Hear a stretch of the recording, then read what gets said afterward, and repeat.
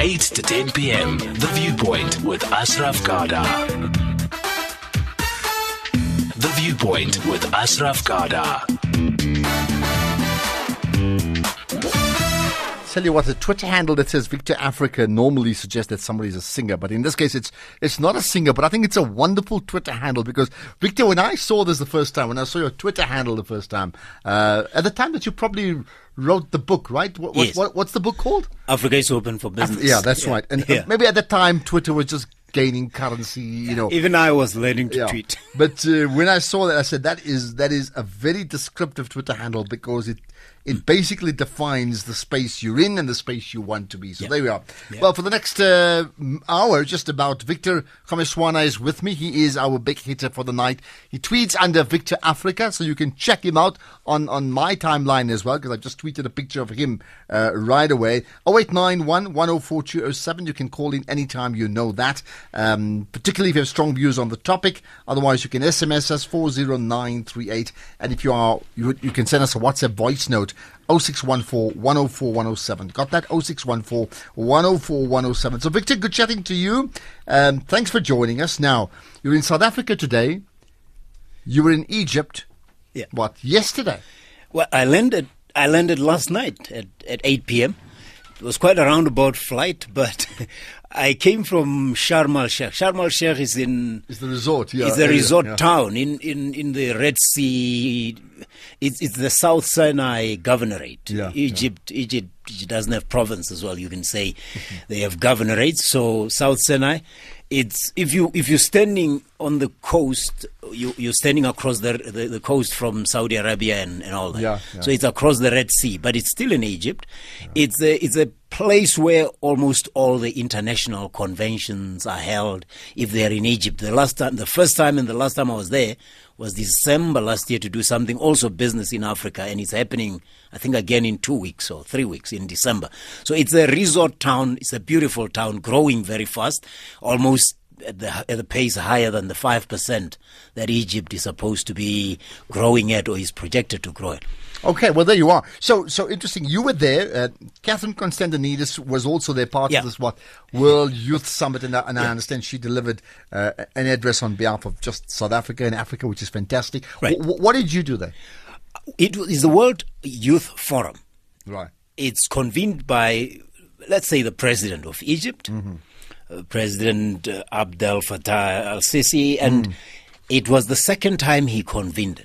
And I was very impressed because here's a head of state who is saying, I want to talk to the young people of Egypt, of Africa, and of the world. So it was 60 countries, I think, that I saw represented there, 5,000 young people that were in attendance. And they were talking about everything from entrepreneurship to running Africa to business to economics to culture. But the one I did in particular was a session called Agenda 2063, the Africa we want. And Agenda 2063 is the blueprint or the roadmap of the African Union. And it is, if you remember, the African Union was founded in 1963, right? So it's almost as it turns 100, what will Africa look like? At the moment, we agree Africa is getting there, and people like me are just sick of being a continent with potential. We want to see real things. So what came out of that? So the Africa we want is actually an African agenda, not necessarily an Egyptian agenda. No, it's an African agenda. Okay. Remember, because every time you change, the leadership of African Union is rotating to Egypt now, from Paul Kagame, President Paul Kagame of Rwanda. So when the president of Egypt takes over, he is almost, among other things, he wasn't just doing it for the AU, but he was doing it for running the country. Why? Because Egypt, as you know, is coming out of the post-2011, the Arab Spring, and it really tumbled in a big way. It has recovered, I've got to say. As I say, the World Bank forecasts a 5.8% growth next year. So 5% growth is what we would wish to have here in South Africa. Right? But you sense it. You know, economies don't lie. When you are in a fast-growing economy, you know it. You see it in a city. I was there in December. Less than 12 months later, I'm back. Where there was no building, there's a world-class hotel. Where there was nothing, there's a theme park. So you don't just talk about it, you see it. But most of all, Ashraf, what impressed me the most was how many young people were running the show there. I don't think I dealt with anybody over 35.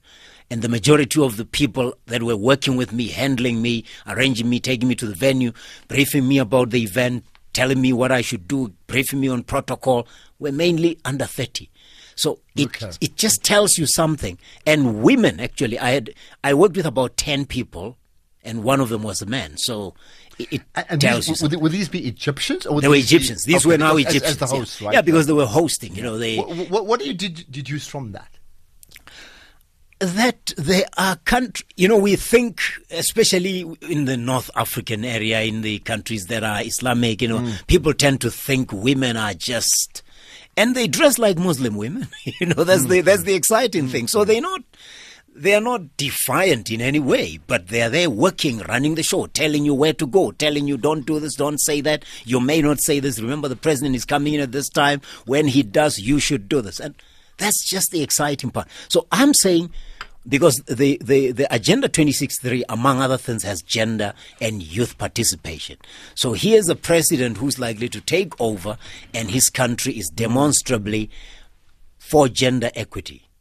That encouraged That's interesting. I also welcome callers 0891 104 207. So what was there was that outcome to the debate that you facilitated in terms of 2063, and in the East, maybe are there like 3 key points that emerged from that?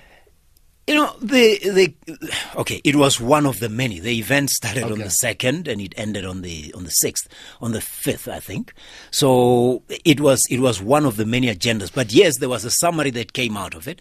But just let me sketch the panel for you. It was quite a vast panel. 3 ministers from Burundi, youth from Gabon, from Egypt, the Minister of Foreign Affairs. Then there was the president of Afrexim Bank, the African Export-Import Bank. He's a Nigerian based in Egypt. Okay. And then there were about 2 entrepreneurs. There was a woman from the Gambia, and there was an entrepreneur from Egypt who is organizing a social cohesion venture where he takes Egyptians on a tour of Africa, bringing them to South Africa by air and then expecting them to drive or hike all the way back to Egypt. And the reason they do that, Ashraf, is he said, Mahmoud, his name was Mahmoud, I forget his surname, he said, is because we know for a fact that Egypt and the North African countries are not always seen as being part of Africa by people in sub-Saharan Africa, but mostly also by the Egyptians themselves, which is tragic because Egypt is a frontier economy. It connects sub-Saharan Africa because it's part of COMESA, the common market for Southern and Eastern Africa, Eastern and Southern Africa. It's also part of the North African Union. It's got a very strong link to the Middle East, which is a major investor in Africa, and it connects to Europe as well. So Egypt is one of those economies like South Africa, like Kenya, like Nigeria, that cannot be a failure, because if they fail with an entire region. Yeah, it's a good point. Just staying with that, is that understandable that Egypt can have multiple identities because of its strategic location, because of its ethnicity, because of its religious groupings by and large? That means they do, and therefore it's understandable. Yes, and every country should have multiple identities. If you just consider how multilateralism is the way forward. Any country that is doing, hey, we are nationalistic, we're going to protect our national interests, whereas there's nothing wrong with that, they're going to find themselves causing a stalemate like we see with President Trump and China and Turkey. We cannot afford countries that are going to serve interests of only one country and one alone. So often it's by the fact that you are located strategically like Egypt, and it helps that the president figured that out and he appreciates it. And he understands there's no value in isolating Egypt. But I think, yes, it should be allowed to have those multiple identities because it is at the crossroads. It's like living on a multiple junction. You can't take sides with one of the 5 junctions. Now, did it come through? Because I had the CEO of SA South African Tourism in 2 weeks ago. One of the things came up from a South African perspective when you target tourism, and we're not talking tourism here, is that do you brand yourself as South Africa, or do you say come to South Africa, meaning come to Africa? That means strategically what makes the most sense when you are promoting your region and your country to the outside world? You say come to an experience. Tourists are looking for an experience. They don't really care what you call yourself. Let me give you an example. If you go into the Kruger Park, you might actually find yourself near Zimbabwe, near Mozambique, near South Africa. You don't care as long as the experience is right.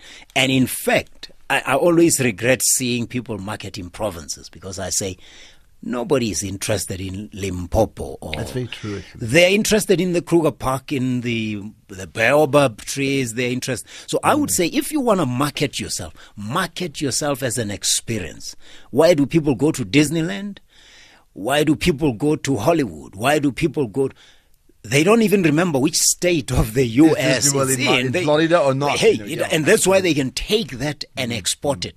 That's why you can take a McDonald's franchise and export it. It's the experience. Many people who go to McDonald's don't remember the food, if they eat it at all. But the children are there for the toys, so they want to go to. So what came out of this? I mean, what did you learn in terms of facilitating one of the debates, right? But obviously you watched other people as well. I watched other people. What came out of it that you'd like to share? Remember, I'm an Afro-optimist, so I look at things at a much higher level, not because I ignore detail, but because I want to know if Africa is still open for business. That's my gospel. And every time I look at anything, anywhere, any country, any leader, any online presenter, presenter like yourself, I'm thinking, is there a chance? So what came out of it is one thing. The youth of Africa are interested in the affairs of their country. Number two, they are capable of running things. You don't involve them because you're doing them a favor. Number two, gender equality and gender equity are not negotiable, and countries that are headed anywhere are those that will figure out the importance of bringing women into the equation. Number three, you can turn the fortunes of a country around. You know, the Arab Spring happened in 2011, Ashraf, and some countries are still in the throes of what happened back then. Here's a country, Egypt, that took a knock. It was the second after Tunisia. In February of late January, February 2011. And when you go there are not many signs of the Arab Spring. So you can turn the fortunes. It's not even 10 years since the Arab Spring. But you see, wouldn't one argue that differently? Just to pick up on that the Arab Spring, and let's localize it to Egypt specifically, was in fact an uprising against a dictator, right? Yes. Hosni Mubarak. I've forgotten the name already. You know. Yeah, exactly. But that was it. And then what is it? Mohammed Morsi, who then took over. Yeah. And am I right in saying that he was removed effectively by a military coup?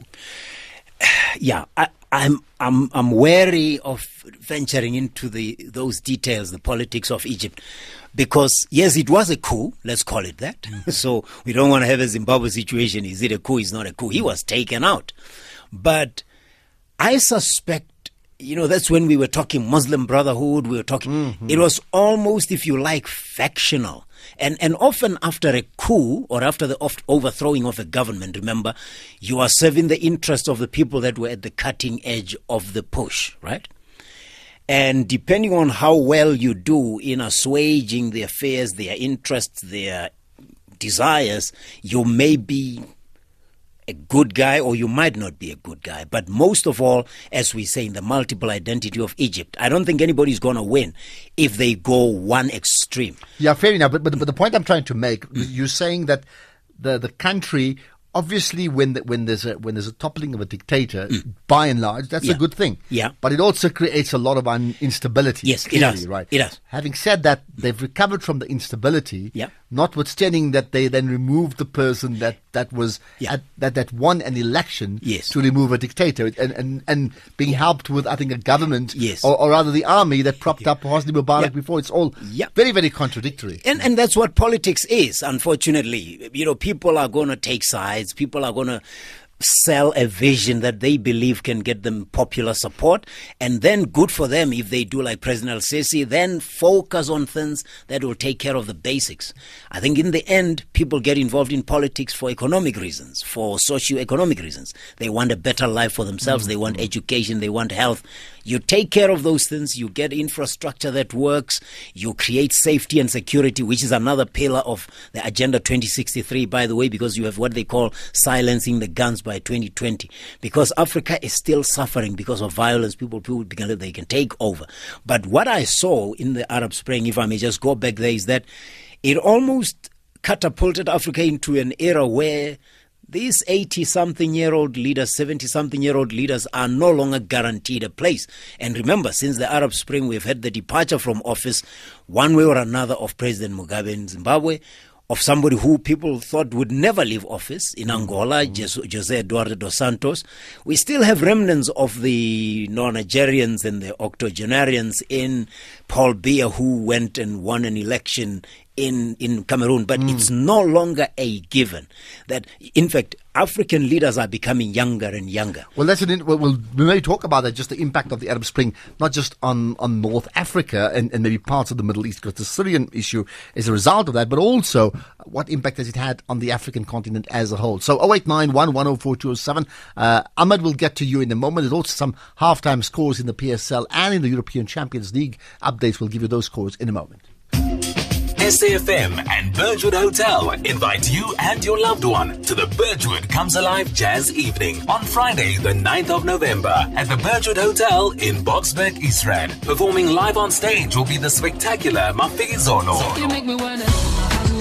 Supported by the Levites as well as Neo Dube, while Tall Ass Mo will have the audience in stitches as the comedian for the evening. Tune in to SAFM and stand a chance to win 2 VIP tickets and 1 night accommodation for you and your partner. For bookings, visit birchwoodhotel.co.za or call 011-897-0000. SAFM, let the music talk.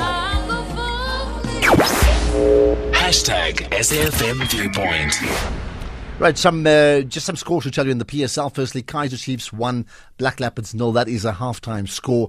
Mamelodi Sundowns 3, Free State Stars 1. That's halftime as well. That in the European Champions League, a latest score there. After 26 minutes, Valencia 1, Young Boys Bern 0, CSK Moscow 0, AS Roma 1. We'll give you updates of those games as and when they happen. Right, my guest, our big hitter for the night, is certainly somebody who spends lots of time not just talking about Africa and talking in Africa. He certainly plays up the issue of Africa being open for business. Victor Kgomoeswana, but he's with us as our big hitter for the next 40 minutes or so. Let's get some calls, however. Ahmed in Durban, welcome to the show. You're on the air. Go ahead.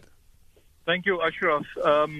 I thank you for bringing some balance into the discussion in the last few minutes when you talked about the events post the revolution and the coup in particular. I think for your guest, with respect, I think it is a serious misrepresentation not to talk about the coup and what is currently happening below the veneer or beneath the veneer of what seems like an economic success in Egypt is a brutal regime that is killing off its people and carrying out mass killings on a regular basis. There's no judicial system. People are tried, sentenced to death in their hundreds. And here's a president who wants to be a champion of Africa. I think for your guest in the studio who calls himself an Afro-optimist, Egypt's a really bad example. As South Africans, we know that we need a democratic, free society for there to be economic growth, for there to be balanced economic growth, for there to be inclusive economic growth. We simply cannot tolerate leaders like Sisi. He's a general. He's paid for by the Saudis and the Gulf Arabs, and they've been hitting the media recently about how they go about their politics. I think it's disgusting to think of Sisi as a leader for African youth. It's a country of 120 million people. I was there for the Africa 2017 conference in Sharm el-Sheikh last year. I'm not surprised when I see many, many young people. It's a large country. It's a populous country. We should look below and beneath this kind of superficial veneer that Sisi has created as a general and a brutal dictator. Ashraf, it's really sad if South Africans don't appreciate that Egypt is not a model for us, especially with the coup that has been carried out. All right, got that. Thanks for bringing it up. Well, the show is called The Viewpoint. You've just given us yours, Amma. Thanks for that call. Victor, respond to that. You know what? I've never run a country. So when you talk about... No, seriously though. And it's important that I know. I stick to what I know. And that's why I'm commenting about the economic picture. Because I cannot comment about how President Al-Sisi is running the country with regard to dealing with... Remember, you mentioned it, that Arab Spring had implications not only for Egypt, for Tunisia and for Libya. The spillover effects are still being felt in as far as Nigeria, as far as Middle East and Syria and all that. And there are pluses and minuses of this. The question is, if I had been running a country, and I'm saying that with respect to Ahmed, if I had been running a country that had been through the Arab Spring, what would I do? How perfect would I be? How would I deal with opposition? How would I deal with dissent? I do not know. Are there cases of people that are being victims of intolerance? Yes, there are reports like that, but I don't know the details. Okay, but on the top there, what you see is a growing economy. Yeah, because remember, and exactly, and that's why from 2003, when I started talking about Africa, I said, let me focus on the business and the economics. It does not mean they are not related to the politics. I'm saying when you come into the politics, there are many other dynamics that I'm not an expert on, and I'm not saying Egypt is a perfect country. Just like, let me give an example to acknowledge Ahmad's point, that President Paul Kagame of Rwanda himself has critics who saying, he's not dealing with opposition very well. They mentioned Diane Rwigara, who was arrested. The government of Rwanda says it's because she has tax issues and there are issues with her family business. Her supporters are saying it's because she took on President Paul Kagame and wanted to be president. When she announced her presidency, I said, this is what we need. Rwanda needs younger people to stand up. She's 35. She wants to be president. But she got arrested until about 3-4 weeks ago when the court forced the president to release him while she awaits trial. So I'm not ever going to say any leader in Africa, including my own, is perfect. Okay. Because if you look under the veneer, as he says, there will be always things that you can criticize people for. And but am I qualified to talk about them? There will be way too many details that I don't know. If you say Ashraf was arrested in Egypt and he was denied bail and his parents were killed, I will say, hey, somebody was killed. That's tragic. I don't know enough to be able to comment. Yeah. And look, we've had those chaps about we had... Tembisa Fakude was based with Al Jazeera in Qatar the other day and spoke about many things, and it may come up again with him who's certainly close to the action there. But let's get this right at the broad principle that ultimately there is a connection between, and I'm talking South Africa now, right? There is a connection between business and politics. How else would you explain South Africa's shockingly low economic growth, in fact negative growth, low investment, a rand that's plummeted, a country that is sort of hovering around junk status? I mean, can we not all link all of that to the political leadership of a country? You can, but we would be mistaken if we said South Africa is where it is today purely because of the politics. Because I will tell you this, our economy is very, very exclusive. It's leaving out a lot of people. And granted, part of it is because the government, particularly the government of the ANC, failed to enforce policies that would have made it, if you like, compulsory for the economy to be more inclusive. We had a government policy of black economic empowerment. We didn't have a government with the guts to enforce it in a way that it could have, including using its buying power to support black-owned businesses. You understand what I mean? Now, the government is the biggest buyer. But they are doing that. You're saying they're not. No. Come on. The government is the biggest buyer of everything, Ashraf, from toilet paper to pens to cars to airline tickets. If you go out and ask people who are fixing cars, panel beaters who are fixing cars, people who have properties in townships who are saying, why isn't the government coming into the townships and use our properties and rent them so that we can show that we have been... And you talk about travel, whatever. You had lawyers not so long ago talking about how government continues to brief white lawyers. So it has not used its buying power to use. So I agree, it might be political, but at the same time, it would be folly to imagine that is purely because of the political leadership. There's a lot that the private sector can do that could have made our economy much more inclusive. So you are right. Politics is about business and business is about politics. One depends on the other and vice versa. But I'm just saying, you cannot just explain everything away in terms of the political leadership, because there are countries that have no political leadership to speak of, but that have economies that are thriving, and vice versa. That makes sense. Let's get to something that we know is very close to your heart. This Africa is open for business. So for people listening for the first time to Victor Kgomoeswana, in fact, he's written a book called Africa is Open for Business, right? Yeah. So to what degree is Africa open for business? So what I'm saying, help us understand how much business is happening here. And of course, we're going to make comparisons with other countries, other regions. Ashraf, the top 10 fastest growing economies of the world, more than 6 are African. And they are not countries you've heard of in lots of ways, like Ethiopia, Tanzania. They are happening. Africa has over 1 billion people. For anybody selling anything, consumer products, healthcare, cars, it's a place to be. Whether you are looking to sell to the top end to bottom end, you have the longest coastline. You've got temperate climate that allows you to do anything. We have 15% of the world population on 20% of the land mass. We could park China, India, US and all that on Africa and still have enough space. The climate allows us to plant just about anything. But here's the thought. Right? And evidence is there. If you look at South Africa, from a South African perspective, the way I simplify it, if you want to see exactly what I mean, go and compare Woolworths and ShopRite. Right? Woolworths, which sells to the top end and people like to buy from, hasn't done very well outside of South Africa. ShopRite, on the other hand, has done exceptionally well. Compare the value of the two companies. You'll see. Take Aspen Pharmacare, which has gone out into the rest of the continent.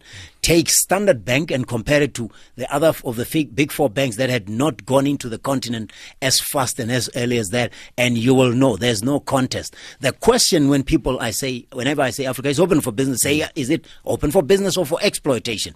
Is it open for business for the West or for us? Is it open for business by China to colonize us? All those are genuine concerns. They are questions. But open for business means economic growth is going to happen here for the next 50 years. And if you have what it takes, if you are willing to understand what it takes to operate, and if you are willing to be part of the sustainable economic growth, this is the place. So maybe help us answer this question that you've touched on already. So if Africa is open for business, and it is open for business, then the big fear is it open for business where the buyer and the seller will be China, and therefore in this massive growth that you talk about in the next 50 years, will the biggest beneficiary be China?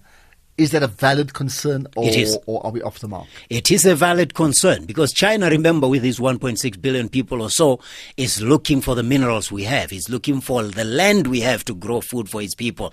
And they are doing what every country with a lot of people would do. Would it be beneficial to China? Yes, certainly. Just like it would be beneficial to the US and to Europe and to anybody who is interested in investing. The question whether it will benefit us depends on the leadership we have. And I'm saying always when I hear China is giving us money for this and for that, I say, well, I hope some of that manufacturing will come to us. If they say the China is giving us so much in loans, I say, I hope they're not going to hire Chinese engineers, Chinese lawyers, Chinese everything, up to and including laborers that we can get. Because if we allow them to do that, they will do it, Ashraf. What is happening at the moment? So you've just given us the wish list. What actually is happening? It's 50-50, I would say. I'm beginning to see countries that are turning the corner, and I'm going to take it out of South Africa. For example, you might have heard about 5 weeks ago that there was a rumor that China is owed money by Zambia to the extent that the newly refurbished, and it's a beautiful airport, the Kenneth Kaunda International Airport in Lusaka, is going to be handed over. And the government of Zambia denied it flat. But you know what? There's no smoke without fire. In fact, China has done it in Sri Lanka. They took the port. They are now 75% owners because Sri Lanka couldn't pay them back. So they will do it. Cyril Ramaphosa, the president today, said, well, that's not going to happen. We're closing our deals in a very careful way. I wish I could believe him 100%, because there are many other deals that were signed before he came in, and I'm not sure they are all above board. The point is, what is happening at the moment, there are instances where you have Chinese companies, some of them state-owned, some of them private, operating in countries where they hire security security officers, they hire truck drivers as Chinese. And you're saying, well, is that necessary even? Because, I mean, I'm trying to understand this description for people to get to. So typically you have a home, you have a struggling home, and they're battling to make ends meet. Yeah. So they invite a visitor who comes in and stays at the house, or his proxy or her proxy lives at that house, and then offers to buy the food for the duration of the stay. Exactly. And then while they offer to buy the food, because their preference is pasta and not chicken, then the diet changes to pasta and not chicken. Yeah. That's the concern people have around China. Now, is it a valid concern? And if it's a valid concern, how do we work around it? When you go back to that home, the poor family in the home are battling to make ends meet in the first place. And when you're battling to make ends meet, you will take the first meal where it comes from. Yes, if you're broke, but not poor, you will know how to negotiate a deal. You know, if I owe the bank today and I go into them and they say, you have a bad credit record, but we like you. What you want to borrow money for, we will finance. I can negotiate on the basis of that. They might give me prime plus interest rate, but at least they'll give me the loan. But they can't harass me. They can't treat me like I'm not worthy because I have one bad debt I had. So what I'm seeing in the way China is doing business is that many African leaders, and I'm including the African Union here, have allowed it to behave like a man who comes into your house, Ashraf, and start feeding your family. And they start buying food. They start fixing your roof. They start fixing the light when it's not working. They built the African Union headquarters in Addis Ababa. And then we were saying, why are the lifts in this building speaking Mandarin? Well, if you did not put money down for your own building, what do you expect? There was a question that the Chinese had hacked the system and the information of African leaders had been compromised. Well, if you let somebody build your headquarters and you call yourself African Union, maybe you deserve to have your system hacked, because what are you doing with so many resources? Africa, Ashraf, after all the exploitation of the colonial era, has still got so many resources that it doesn't need to borrow money from anybody. We have enough underground, we have enough land, we have got enough climate and conditions that we need not borrow money if we just manage to leverage whatever resources we have. Then what do you make? Why if that's the case? And yes, the issue of colonization may come up, but I mean, the world also changes so quickly. If we've got the resources and we've got the land and we've got the youth on our side and we've got the numbers, and we've seen from the examples of China and India that big populations are not necessarily an impediment to growth. They could actually spur on growth, ironically, right? Then why are we still getting it so wrong? Because we don't know our worth. If you look at 10 barometers, whether it's electrification, whether it's GDP, whether it's malnutrition, we're on the wrong end of all those barometers, aren't we? With regard to having so many resources and not being able to do anything is because we don't know our worth. Remember, I said you can be broke, but you're not poor. Being broke is you don't have money. But when you're poor is when we don't even have a sense of what you're worth. That way I can tell you, Ashraf, you're worthless, and you won't be able to talk back because you don't know your worth. You're poor. You're impoverished. Your thinking is impoverished. And as a result, China can come in, US can come in, Europe can come in and say, I will give you $200 million. And then they go and hire their own engineers, their own lawyers, and even put that money in a Chinese account and only pay after the job has been done. So eventually, 70% of the money goes back to the source. It happened with ODA, or Overseas Development Assistance, and we are allowing it. As far as the failure to deliver on infrastructure is lack of vision and small-mindedness. So I would rather steal the money that's supposed to build a road from here to Lusikiseki, and I'm using it because people always talk about it as if it doesn't deserve a highway. Instead of building the road so that young people can wash cars around there, people can sell vegetables on the road, and people can build hotels and filling stations, and the economy can grow, I would rather pocket the money and have 2 lanes instead of 4. So that's small-mindedness that allows me to steal from myself. Because when you are stealing money that is going to build an infrastructure, you are stealing from yourself. Okay, fascinating thoughts with our big hitter for the night, Victor Kgomoeswana. Amongst many other things, he's very much a man in the space on the African continent. He's the author of a book, Africa Open for Business. More to come. In fact, we need to talk about some of those things and maybe some of the other regions besides Egypt and South Africa and the issue of China. But whether it's East or West Africa, what are they really doing? Your thoughts are, as always, welcome. And if you wish to engage me, it's 089-1104-207. Engage me, engage Victor. SMS is 40938. Then WhatsApp voice notes, if you're up for that, instead of going live on air, it's 0614 104 107. Just the last thing, Twitter, hashtag SAFM Viewpoint when you do tweet. It's The Viewpoint. This week on At the Table, we visit Kunu Restaurant at Johannesburg's 5-star Section Hotel, where the executive chef, Chef Jane Therese Mauri, will be preparing us one of her innovative and flavor-inspired 3-course meals. Our special guest is radio and television personality Bongani NX, who will be joining us to share highlights of his career over the past 20 years. Don't forget to catch At the Table this Wednesday at 8:30 only on SABC3.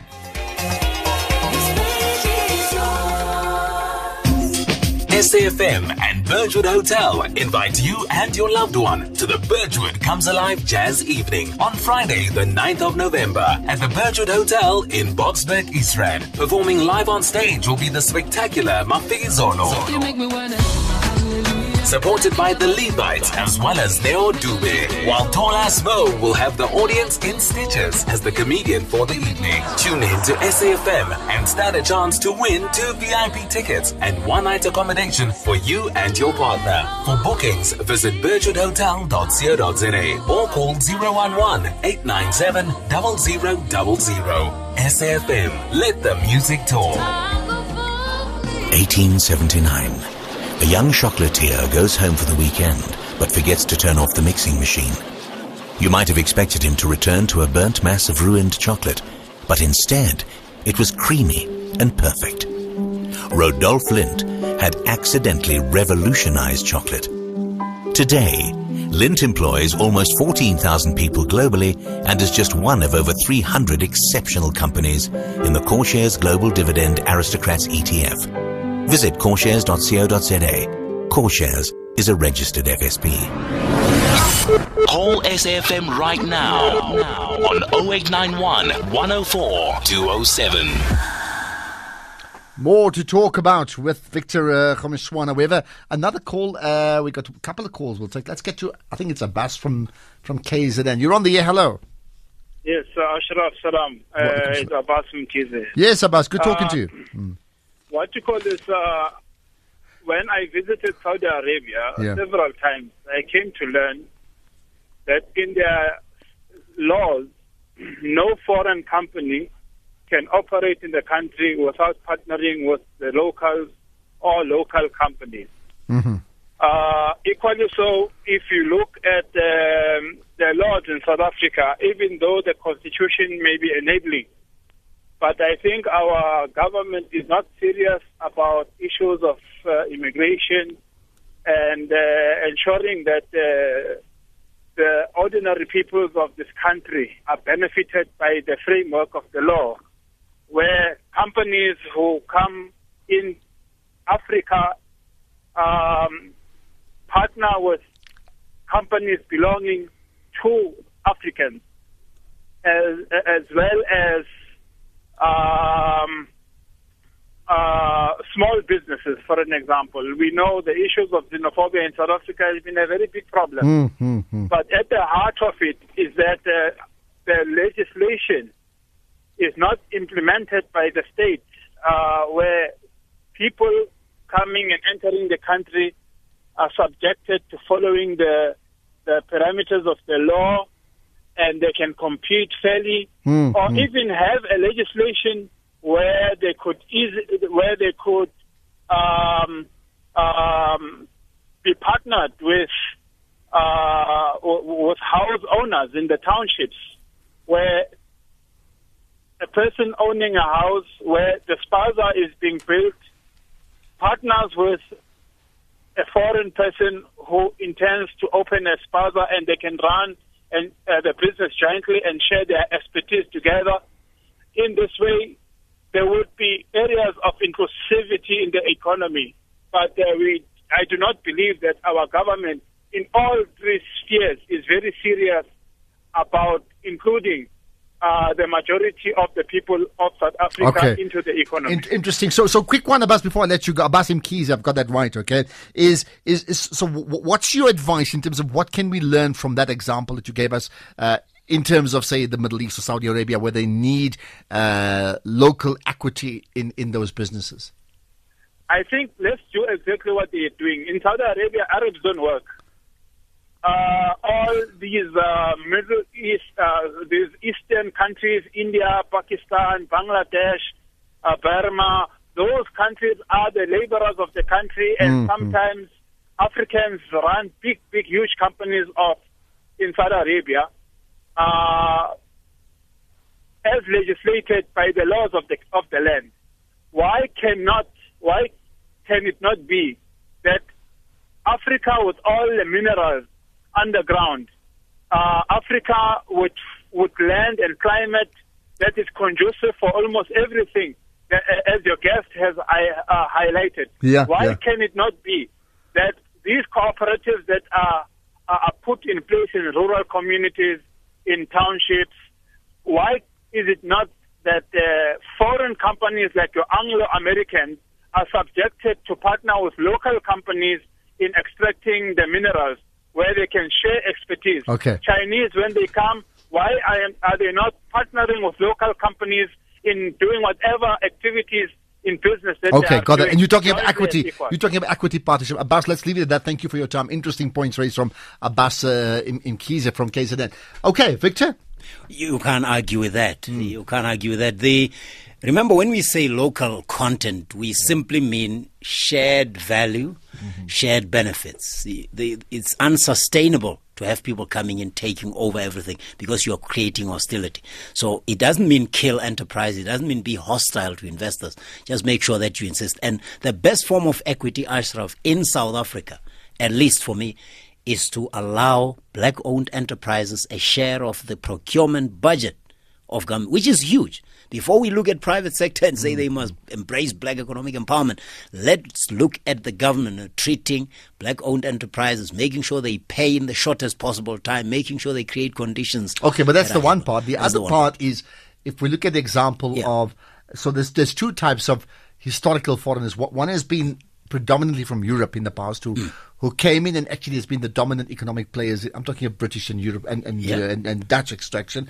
The others in recent times, we're talking of Somalians and Bangladeshis and people mainly from India, Pakistan, and other parts of southern and further north of Africa. And they come with their own unique ways of doing business, right? Yeah. Should they, when they are trading in our townships, right? Should the locals have equity in those businesses? That, in essence, is what Abbas is saying. Whenever I hear township economy, I wonder if the Somalis were not always going to win and the Pakistanis against our people. Not because our people are lazy or anything, but because we didn't take them seriously in the first place when we opened shopping malls where they used to operate, and we didn't give them a share of that action. So you get a fancy, glitzy mall in Soweto where people were raised by spaza shop owners. And all of a sudden, and I'm not even talking spaza shop owners, I mean shops like Shabalalas, the Maponyas, the people who were there running real businesses. We allowed shopping malls to come in, and we did not quite say, what is the equity of the businesses that have been there, making sure they'll get a share of this action. So they were taken out, because then the best buyers went into the shopping malls, and then the Somalis and Pakistanis found those people who are cost conscious, and they're able to say, we can sell you bread at a quarter of the price or half of the price. I don't know what we expect poor South Africans who don't earn enough money to do, because they are not. But I'm thinking we undermined our own informal traders and township and village shop owners when we allowed shopping malls to spring all over, bring the pick and pace into town. Shopping malls are the problem. Yes. Well, I'm saying the way we planned the development, because a shopping mall is not everything. We build shopping malls without the industries to go with it. Yeah. So we bring in, for example, a shopping mall in Jabulani, we bring a shopping mall in Soweto, we bring a shop, but there's not a single bakery. So we are going to have bread being brought in from outside of Soweto to a town of more than 1 million people, and we can't even get bread to be baked in Soweto. Come on. So part of the development is, if I'm going to give you a shopping mall license to build it, show me that you're not just bringing retail, you're bringing retail and a bit of the industrial. And I'm talking the simple things, the eggs. Where are you packaging your eggs? Where are you going to freeze your chickens? Are they going to be local people doing the cold storage and transportation? Making sure up front. But we are very good at building high-end developments, in areas and not providing for middle and lower income. Just like we build very fancy estates, golf estates, without a school for the people who are going to work there, without taxi ranks for the people who are going to work there. We somehow expect them to fly in and fly out. We want them working in our houses, but no, we don't want them educating their children anywhere near us. There you are. So it's that kind of policies that will keep us back. I need to touch on areas like Sierra Leone and parts of West and East Africa in terms of your thoughts, right? But Mushabi's on the line from Polokwane. You're on the air. Go ahead. Welcome. Good evening, Ashraf. Good evening, I'm calling indeed. now for the second time since the born of the our good, lovely SAFM. Well, I'm glad you called in. Thank you. Go ahead. Yeah, that's Mushabi, not from Polokwane, of course. I will start by saying experience, I think, is the best teacher. And from there, I think we need to move from what we call capitalism to socialism. And our government needed to practice what they preach. At the end, I would humbly, so to say, request, if not second last, our visitor there to be the advisor of our lovely South Africa.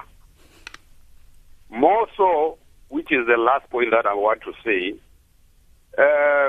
as I said last time, you bring along good people with brilliant ideas, but at the end of the day, those ideas end up flying somewhere in the air. They don't go to the government. Thank you very much, Ashraf. Okay, do call again. Interesting thoughts that you bring. Victor, respond? Well, that's kind, Mushabi. I'm from Limpopo myself, by the way, so I'm very encouraged. Ashraf, I write every week for a weekly newspaper. I read it every week, so you know. I write books. And I save your articles. I speak on radio. I am sure that if anybody finds sense in what I'm saying, they will do it. That's what I accepted. I'm an evangelist. I try and understand what's going on. I try and hike. The Africa is Open for Business crusade is to make sure we highlight what's working on the African continent, wherever it is. I'll find it and I'll bring it. Again, I'll repeat. I'm not saying when I say something is working well in Egypt or in Rwanda, I'm saying the country is perfect. I don't mean that. I mean, here's an example of how we can do it. I was in Rwanda 6 weeks ago because I'm writing a book about Rwanda now. And I went to a place called Mohanga, which is far from Kigali, and I found these young guys here, 24-year-olds, 26-year-olds, launching drones to take blood to about 19 clinics in the country. To transport them? Okay. To transport them. And I went them and I visited them in pouring rain, and they were just launching. They said, as long as there's no wind, we continue working. So imagine a trip that could take 2.5 hours, 3 hours, one way to deliver blood. And when somebody needs blood, remember they are in a situation of life and death. Mm-hmm. And they have drones. They brought in an American company, but they're hiring people of Rwanda to dispatch blood.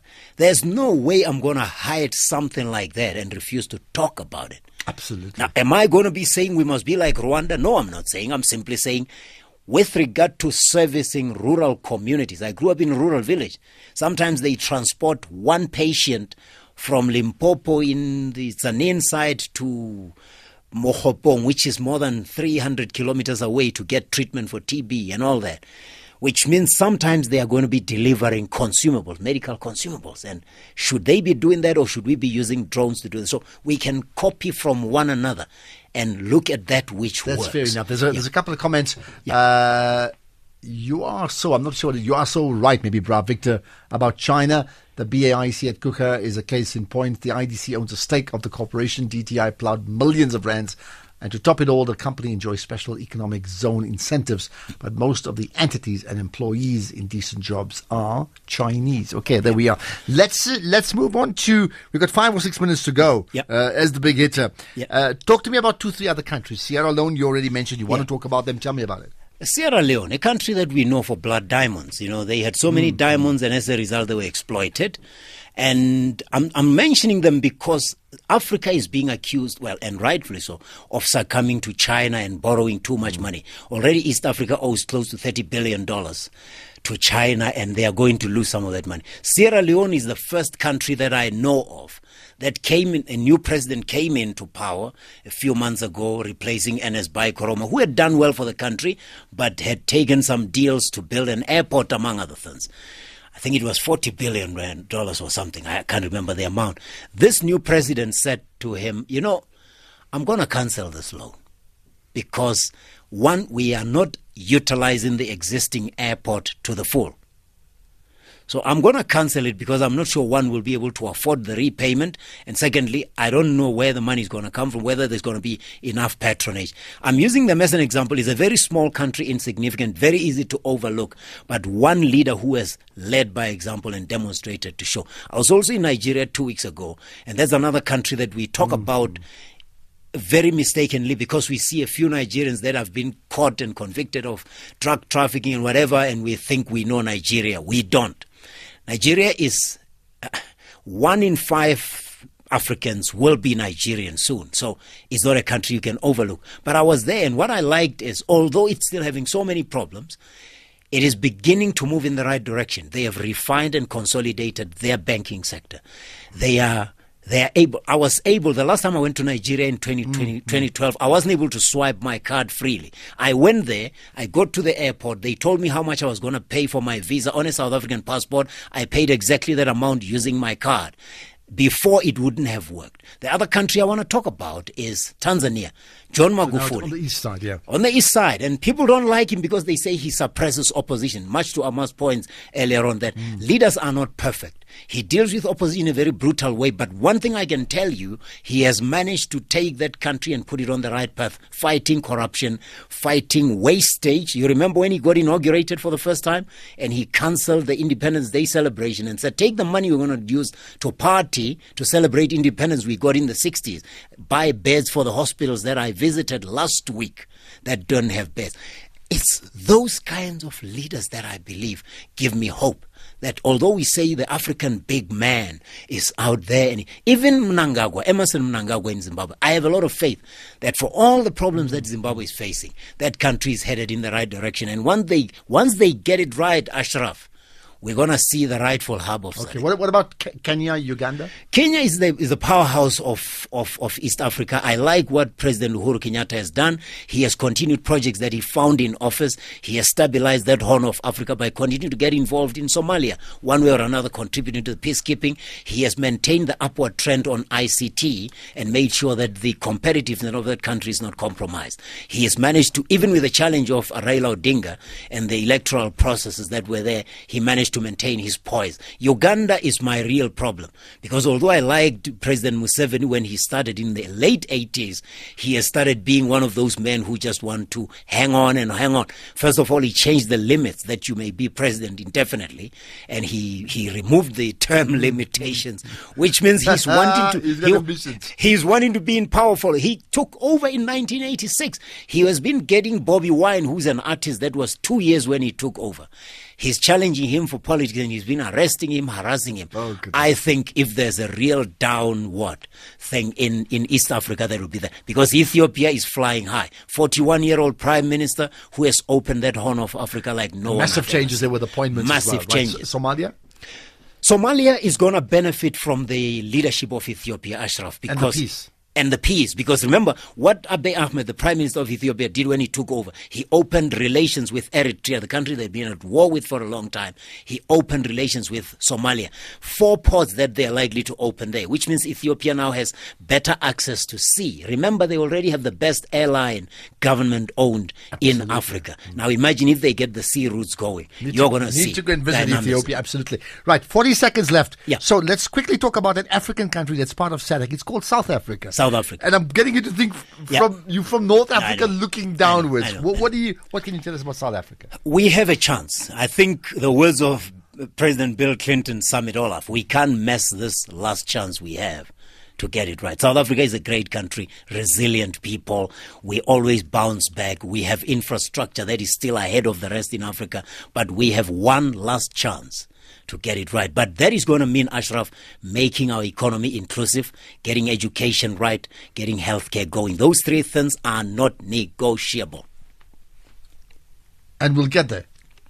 We have a chance. Will we get there? I'm optimistic. I mean, President Ramaphosa has a challenge because he's balancing way too many competing interests, and there's some pettiness somewhere in the quarters of our politicians, but we don't have a choice. If we mess it up now, we are out of the Premier League of Africa forever. And yesterday we saw Parliament as exciting as it was in those days of Zuma. Whether that's a good thing or a bad thing, I'll leave it for you to decide. Victor Kgomoeswana, appreciate your time. Africa is open for business. Get that book besides the new book coming up about Rwanda. We'll have a podcast up of this tomorrow morning around 9 o'clock. Let's get the news now. It is 9 o'clock.